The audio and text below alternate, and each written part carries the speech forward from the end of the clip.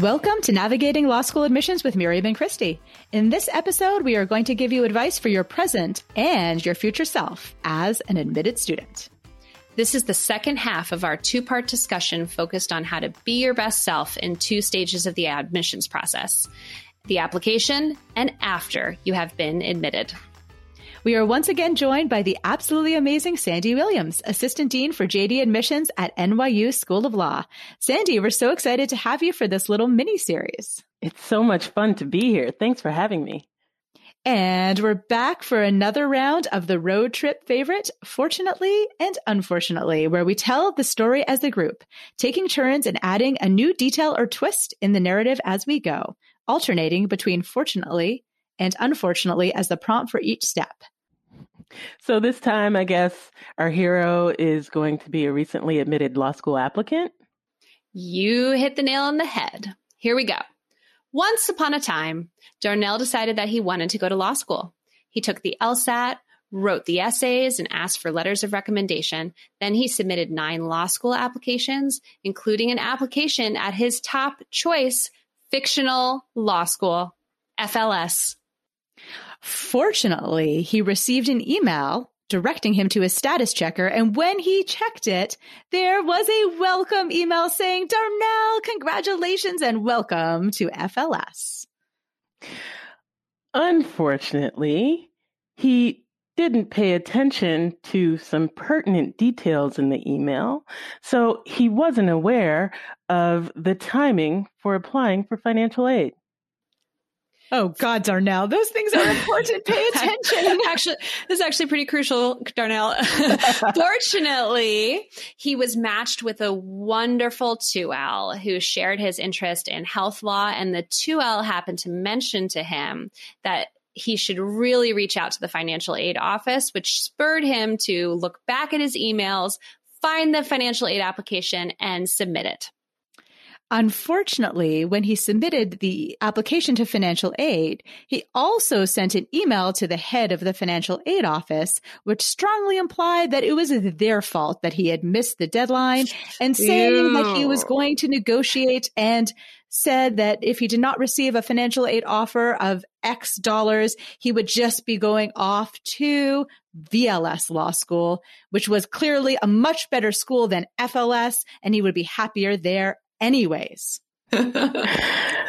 Fortunately, he realized that his email may have been a tad bit aggressive.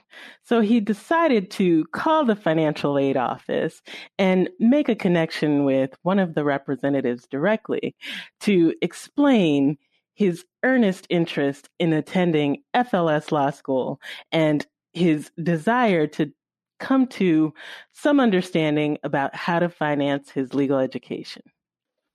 Unfortunately, when he got his financial aid award and was disappointed by it, he decided to elevate matters directly to the dean of FLS and put it on Twitter.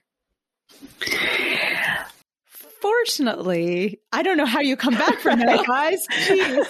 Fortunately, the dean of FLS was a total Luddite who didn't know how Twitter worked, and that email went straight to their spam folder. Otherwise, Darnell would have been totally screwed. Fortunately, he also realized the error of his ways and sent a very sincere apology to the dean of admissions, who realized that young people sometimes made mistakes and allowed him the chance to still attend FLS despite all of his terrible, unfortunate behavior. And when he accepted his offer at FLS, he lived happily ever after, was an amazing student, and eventually made his fortune in the law and donated a building, which was the Darnell building at FLS, and all was well forever.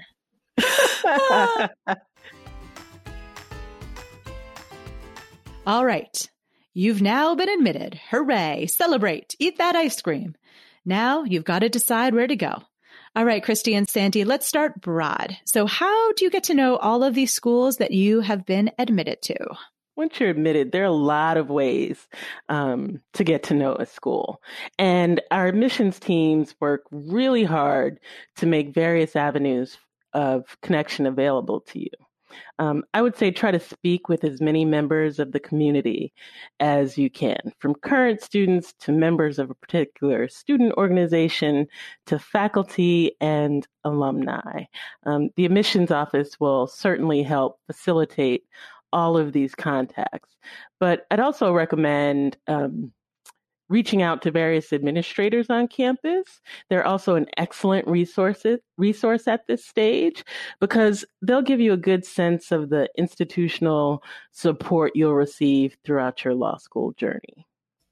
If you can and you feel comfortable, come to campus to visit. And if you can't come to campus, hop on some of the virtual events we are all certain to offer in spring 2022. As with recruitment, I am certain that virtual events for admitted students are here to stay. So we're recording this in mid-2021, and I think none of us know whether we're going to have real campus visits, but assuming we either do in 2022 or into the future, how can you make the most of one of those visits? Because I agree, like Kristi, I think they're really a critical part of the decision-making process. Observe, observe, observe. So at some point in your visit, depart from the minute-by-minute cruise director schedule that we in the admissions team are certain to give you, telling you where to go when, and just I feel like I'm running a camp. Hey kids, now we're going to move on to our next activity. Sneak away from the camp counselor, find a place to sit in the student lounge, eavesdrop on conversations, take a temperature check of the energy. Just take a look at the bulletin boards. Does this all feel right to you? And when you take the time to visit a school, try to be sure to sit in on a current class. Whether or not you end up at that particular school, you'll really get a sense of the academic environment and a feel for law school in general.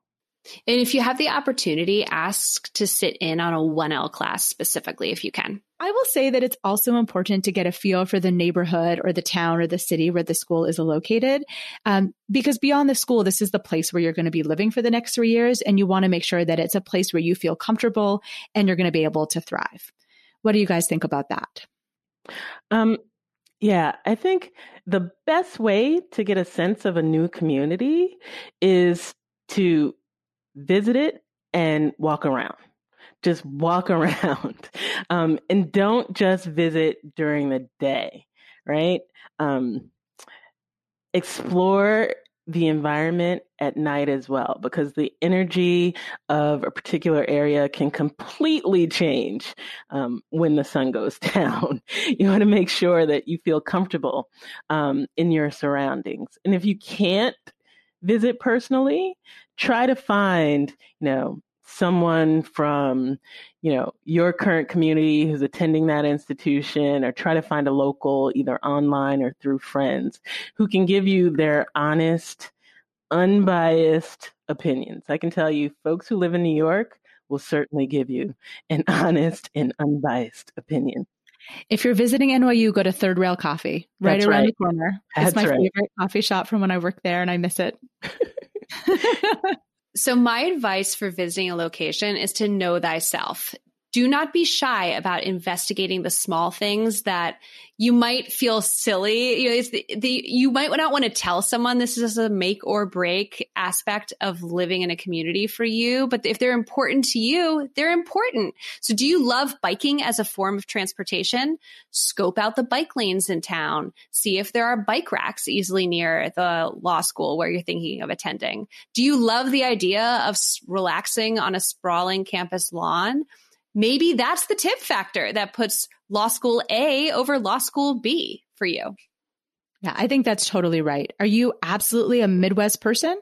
Go to a school in the Midwest. That's a great reason to pick a school because there are excellent schools everywhere. Do not let US News or Reddit or some professor tell you that you should pick another school in a community that doesn't feel right to you. And if it's the bike lanes that put it over the top, that's okay. You're going to live there for 3 years. Know yourself. Totally. All right. I think it's fair to say that admissions teams are always super excited to connect our current students who we love because they were once our admitted students who we knew and thought were incredible and now are amazing current students, to our equally fantastic admitted students. So if you're one of those amazing admitted students, how should you maximize your chances of making a good match when it comes to a current student? Right. We definitely want to make sure that you make the most out of your connections with people in our community. So I think it's really important to be clear about what you're looking for and communicate that information clearly to the law school representative who is trying to introduce you to someone who we think you'll click with. Right. And that may be our office. So, either through a survey or through an email, but it could also be a student from a student group or sometimes even a faculty member. Sometimes I'll have faculty members email me up and say, hey, I just spoke to so-and-so, and they actually really want to talk to someone who's, working in the medical legal partnership. And I'll be like, oh, great. That's such great intel. Thank you. And then I can make the connection. So just make sure that if you have something you really want or a student who you really want to speak to, you let us know because we can't help with it unless we hear about it. That's right. Just spend some time thinking about who you want to meet. If you want to know everything there is to know about working in the housing law clinic, ask for a student who was in that clinic recently. But if you just generally ask for a student interested in housing law, you might get someone who shares that interest, but opted for a different clinic in that year. So you really need to communicate the information that would help an admissions office match you appropriately. And it's totally fine to come back to us and say it was kind of a bust. We know that some current students get really busy. Sometimes they can flake out. Sometimes the match just wasn't a good fit for one reason or another. This is your one chance to pick a law school. Come back and say, hey, I spoke to so-and-so. They were great, but I'd really like to talk to another person who's more focused on A, B, and C. That is not a problem. We're happy to do it. Right. It comes back to knowing yourself and knowing what's important to you. All right, on to faculty. So talking to students is one thing, but talking to faculty can feel, I think, a little bit more intense for a lot of admitted students. So what are your thoughts, Kristi and Sandy, about connecting with faculty? Should admits do it directly? Should they wait to be introduced? What is your advice? In my view, I think there's no harm in reaching out to faculty proactively. You can find their email addresses and their assistants' email addresses, usually on the law school website, but with a caveat. That's provided you have a genuine question for them that's not easily answerable on the school's website. Yeah, do some Googling first. Exactly. And keep in mind the role of faculty at law schools. I had an admit 2 years ago email a faculty member to ask about the process for registering for clinics. This was a faculty member that doesn't do anything with the clinics. And I think she felt a little confused that she was even being asked about the clinical registration process. Can I just say, you don't have to talk to faculty. I think totally fine. Right. Yeah, it's totally fine. Some of my admitted students sometimes feel like that's an obligation. That is an opportunity. It is totally cool not to uptake it. You are not going to be behind if you don't speak to faculty. You will have many more chances over the course of your law school education. Don't worry about it if you don't want to do it. It is not a big deal. I'll tell an anecdote. When I was admitted to law schools, I remember going to admitted student events, and it was a school that wasn't Harvard. They had a luncheon and they sat me next to a faculty member, and I had a nice conversation with her. But I remember thinking at the time, I was like, I kind of wish I had just had a couple more minutes with the students that I had been wanting to connect. That's what was actually important to me. I didn't want to talk to faculty members when I was admitted. And my life turned out just fine. All of the stuff we're offering is totally optional. That is true of all events. It's true of all matching. It's true of all connections. That is all like a menu of things. You can choose to say yes to everything or no to everything. And you should feel totally fine with whatever you decide on. All right. So now let's move on to the alumni piece of it. And I know Kristi and I have spoken about this and we have similar views. So let's say the school you're admitted to has some, super fancy, super famous alums. Should you ask the admissions team to match you up with a specific alum? So let me channel Destiny's Child and say, no, no, no, no, no. I think we've all gotten these requests. I mean, it just makes it sound and feel like you're using the admissions process as an excuse to meet famous people. It happens to me, a few times every year, and it just makes me feel so awkward and weird. It's just an awful feeling. I think the way to approach this is to think about the types of people you want to speak to. I'm really interested in the following issues, or I'm really interested in someone who's practicing on the West Coast, or I'm really interested in someone who transitioned from government service into, the political sphere. And then we can look at our bank of alums who we know are happy and interested in speaking to admits and find someone who best matches those criteria. That's something that we're very capable of doing. If you're asking for specific people by names, that puts us in a really awkward position because that may not be an alum who's in that bank of people who's available to speak to admitted students. And the more famous they are, the more difficult it is, because if you connect with them, then we might have 10 more admitted students who are like, hear about it and then want to do it. And we might not be able to do that for 10 people. And so just think about it more as the types of people. Why do you want to speak to them? And sort of imagine being in our shoes and, maybe have some sympathy for us a little bit too.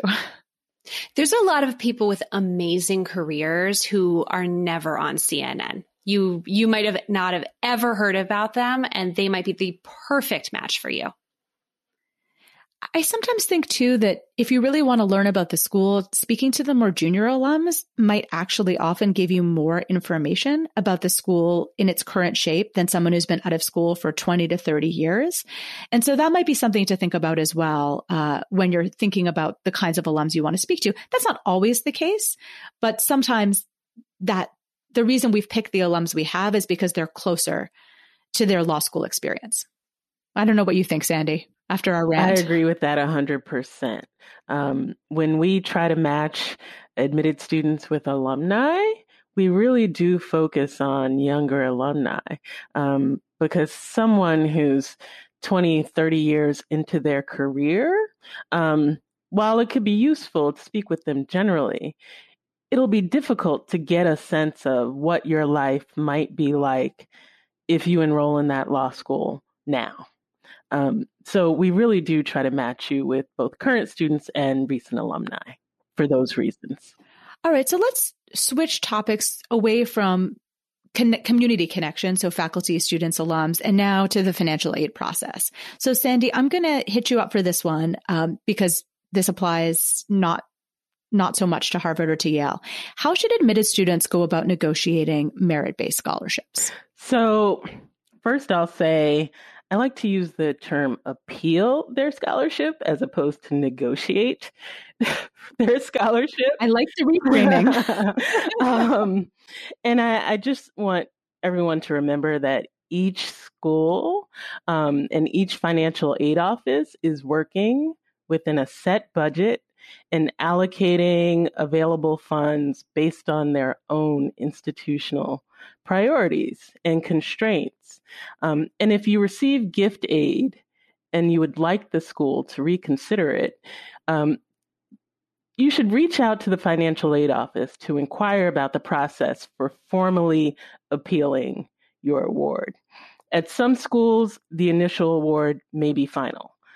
There may not be an opportunity to appeal. But if a school does entertain appeals, make sure you have a clear understanding of what new information would help the scholarship committee come to a different determination. Some committees will determine scholarship awards based on your application materials, while others may request additional details. At the very least, you should be prepared to share copies of other offers you've received and focus on schools that you're seriously considering. The other thing I'll say is that it can be helpful to explain that you have a genuine interest in attending the school and you're trying to figure out how to make it financially feasible given your own personal circumstances. Regardless, you should make sure that at every touch point, you want to set the right tone. Remember to be professional and respectful throughout this entire sort of appeal process, because if you come across as entitled or argumentative, you're unlikely to persuade a school that they should increase your award. All right, Kristi, what about negotiating need-based grant aid awards, which is the entirety of what HLS and YLS provide, and I know is some of what NYU provides? So to get us all on the same page, let me describe a bit what we mean by need-based grant aid. So typically schools that offer need-based aid do so based on a preset formula. So there might be extenuating circumstances that warrant adjustments to the inputs in that formula, but the formula is set for all admitted students. And usually those formulas are public. So you Yes. can usually find the financial aid handbook or on schools' websites, and it will tell you how, those aid awards are calculated in quite a lot of detail. So the financial aid team will request certain financial documents and information from you. Different need-based teams might ask for different variations in the types of documents, to be prepared for that. They'll ask it from you, and then unless you are above certain age cutoffs, typically your family, the financial aid staff then pulls the requisite inputs from the documents themselves and calculates your financial aid using the formula. So if it sounds like I'm making it sound mathematical and formulaic, that's because it is. So don't think of I would encourage you to think of this less as a negotiation for need-based aid and think of it more as a conversation. Help the financial aid team understand what information they should input for you and why certain other information might not be needed or might not be warranted in that formula. So the word conversation is always the one I use when I describe the engagement between admitted students and current students with our financial aid office. It is a formulaic process, and we do have very clear and public financial aid policies, but that doesn't mean that I don't think it's important, or we don't think it's important for admitted students to speak one-on-one with the financial aid office about their individual circumstances. So one of our very core values is equitability. So we're not going to make an exception for one person just because they want us to. That would cause the whole system to fall apart. Similarly situated people have to be treated the same. But the reality is that almost no one is exactly the same in terms of their financial circumstances as anyone else. And so the more we can understand people's individual circumstances, for example, are they supporting a family member who can't support themselves? Well, that might be someone who's a dependent and essentially a dependent-like situation for them. We can make adjustments for that. Is this someone who has some unexpected or big expenses coming up that we need to know about? We want to know that. And often it's in those one-on-one conversations that those nuances come out. So I strongly encourage every single admitted student at YLS to set up an individual conversation with their financial aid office just to make sure that they understand their award and that any of those nuances can come out in those conversations and we can take them into account and make sure that our formula is being properly applied to their individual circumstances. And when you're having these conversations, know that calling out to your very high LSAT score, your incredible performance in undergrad or your master's degree, while all really wonderful in terms of your life experience, those aspects of yourself are not actually part of your financial aid and not part of your need-based calculation in a need-based system. And the other thing that's not part of a need-based system is the award from any other school. And that includes both merit-based awards, no matter how big they are, and also need-based awards from other schools. So even though the need-based awards from HLS might be quite similar because our formulas are similar to YLS, they're not the same. And so there can be differences in need-based awards between different schools because we do take different things into account or take the same things into account in slightly different ways. Yeah, every school has limited resources at the end of the day and makes policy choices about how to allocate their grant aid based on their own institutional policies. All right, Kristi, I think this is time for a little anecdote. So one other piece of advice I have is if you're from a relatively wealthy family, do try to I think the need-based system can be really frustrating for individuals who are from wealthier families who might feel like they're getting really amazing merit-based scholarships at other schools and yet getting nothing for schools that do exclusively need-based aid, but do try to have some perspective. So I know Miriam is asking me to shout out an admit from a past cycle who lived next door to a Kardashian and was very salty that they were not eligible for financial aid at HLS. Sad. I'm crying tears right now. So let's talk about one particular circumstance that some admitted students face, which is asking for a deferral. I think Yale Law School is the school that traffics the most in deferrals, so this is something I'm very familiar with. So let's first just define our terms. So essentially a deferral is where you're admitted in one year, but then you request to begin in a future year. So Kristi, how should applicants go about, or I guess in this case, admitted students go about requesting a deferral? I lived this once upon a time as an admitted student requesting a deferral, so I feel qualified to speak on this topic. You're qualified to speak on many topics, Kristi, this one included. So in short, make sure to read the school's deferral policy very, very carefully. You can typically find the policy and the process information on a school's admitted students' website or on emails that have been sent to you. If you can't find it for some reason, feel free to ask the admissions office about the deferral policy and they'll send it to you. Schools differ in their policies, and that's important to remember. There is no uniform law school deferral policy. So if you're admitted to school A and they guarantee deferrals in XYZ circumstances, don't be surprised if school B does not offer the same guarantee. Each school will have its own circumstances that warrant a deferral and may have different limits on the number of years you can defer.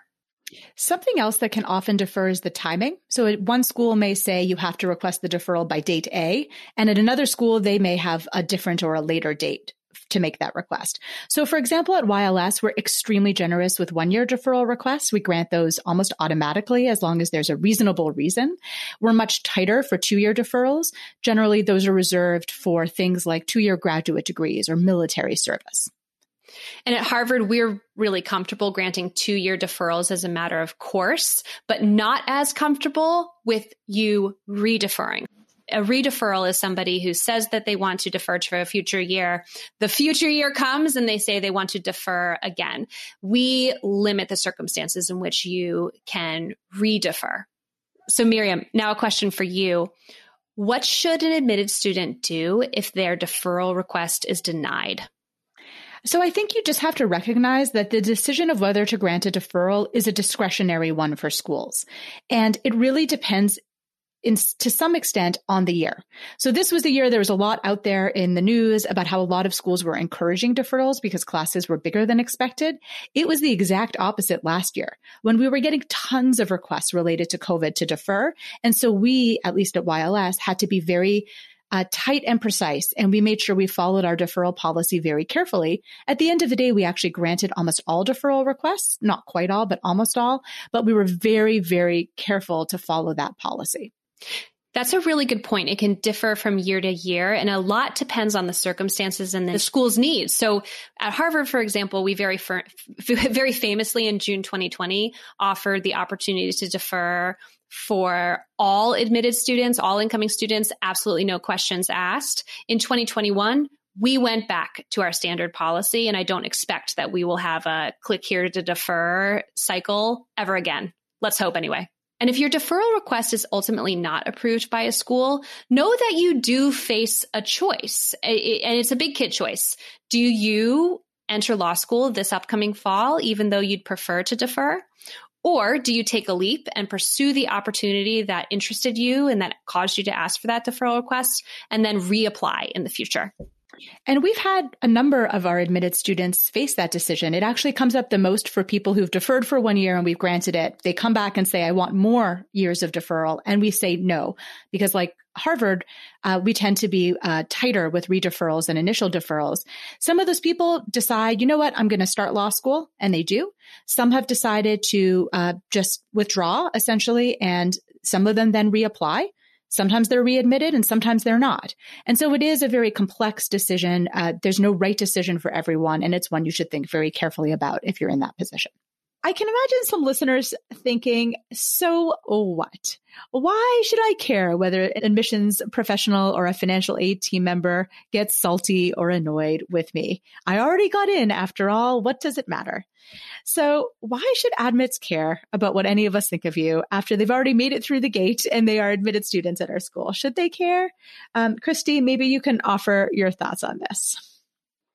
So if you end up at the school, it's an absolute emphatic yes for me. You should care what the admissions office and the financial aid office has to say about you. Law school communities are really small, even a relatively larger institution like HLS, and they are much more tight-knit than you might assume. A lot of folks at HLS have been working together for literally decades. The professor that you've exhausted with questions, the alum that you ghosted after setting up a time to talk, the financial aid staff member you yelled at on the phone, you have now set a reputation with all of them already. And believe you me, they will remember you.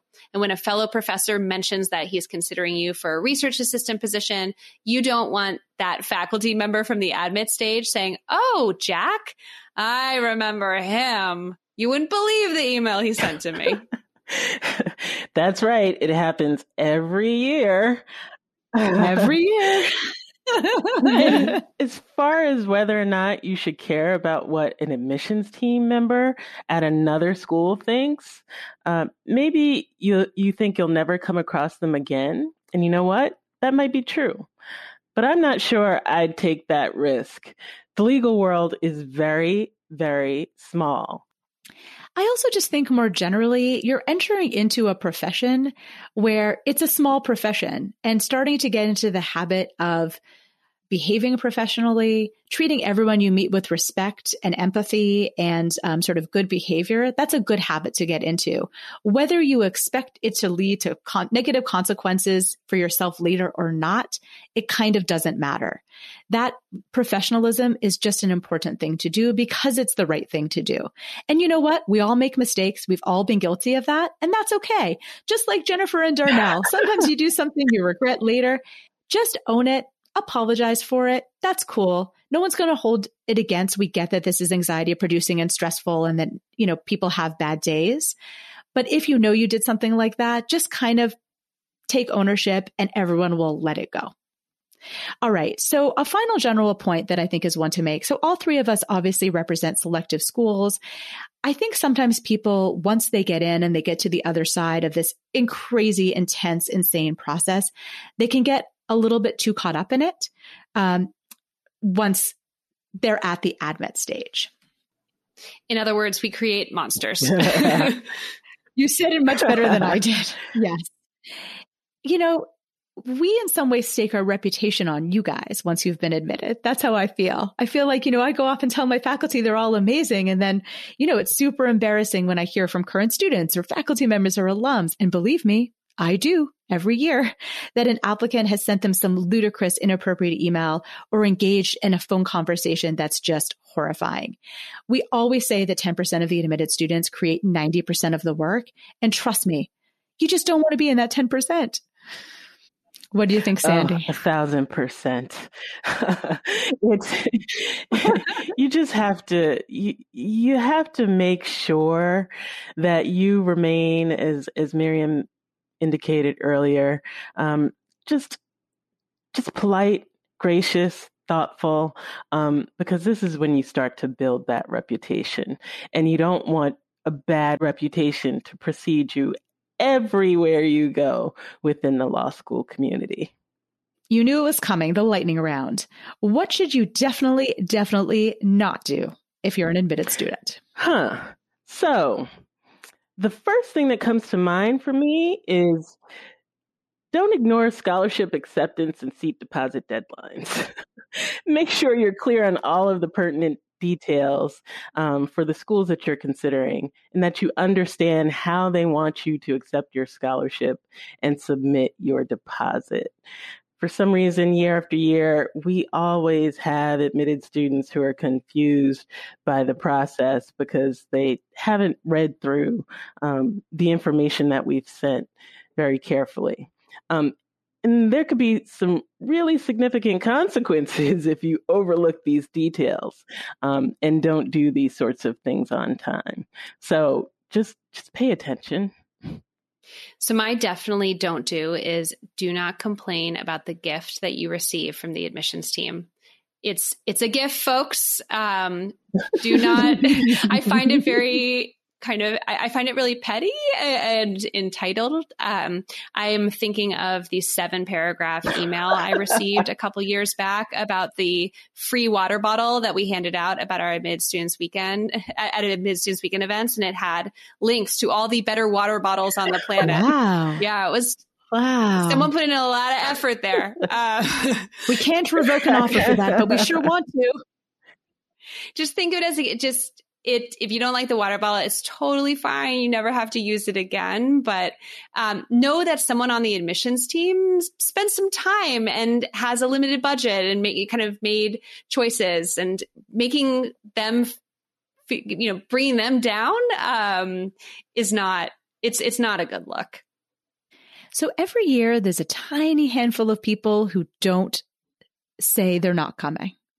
Please, it's okay. We get it. We know some of you aren't coming. We bake that. In fact, we bake that into our calculations, and we need some of you not to come. Otherwise, we get into the over-enrollment situation that we all know is not what anybody wants. Just fill in the form, people, please, because we need to then move on and make other decisions. Are we going to admit from the wait list? How many people? Like, what is the class looking like? It takes literally 5 seconds to just click the withdraw button on the form. I beg you, I am pleading, please do it that very small courtesy of clicking withdraw. We're not insulted by it. It's okay. We get it. We really and truly, I think I can say for all of us, we wish you well no matter what. It's not personal. Please.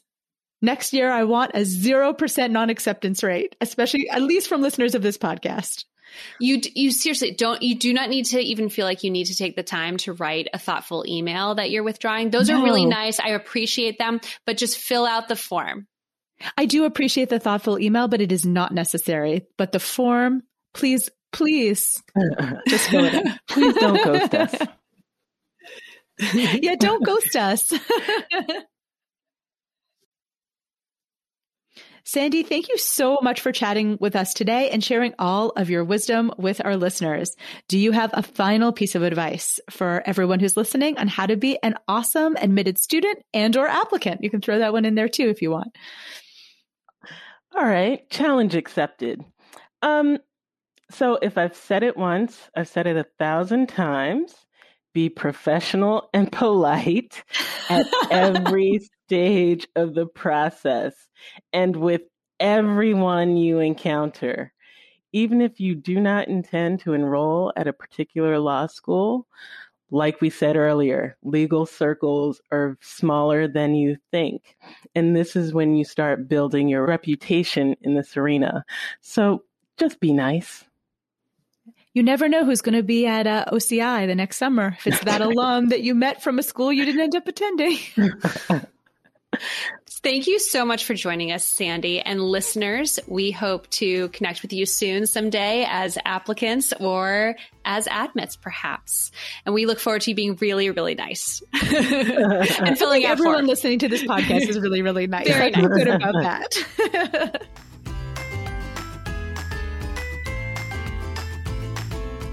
This podcast is produced by Ryan McAvoy from the Yale Broadcast Studio.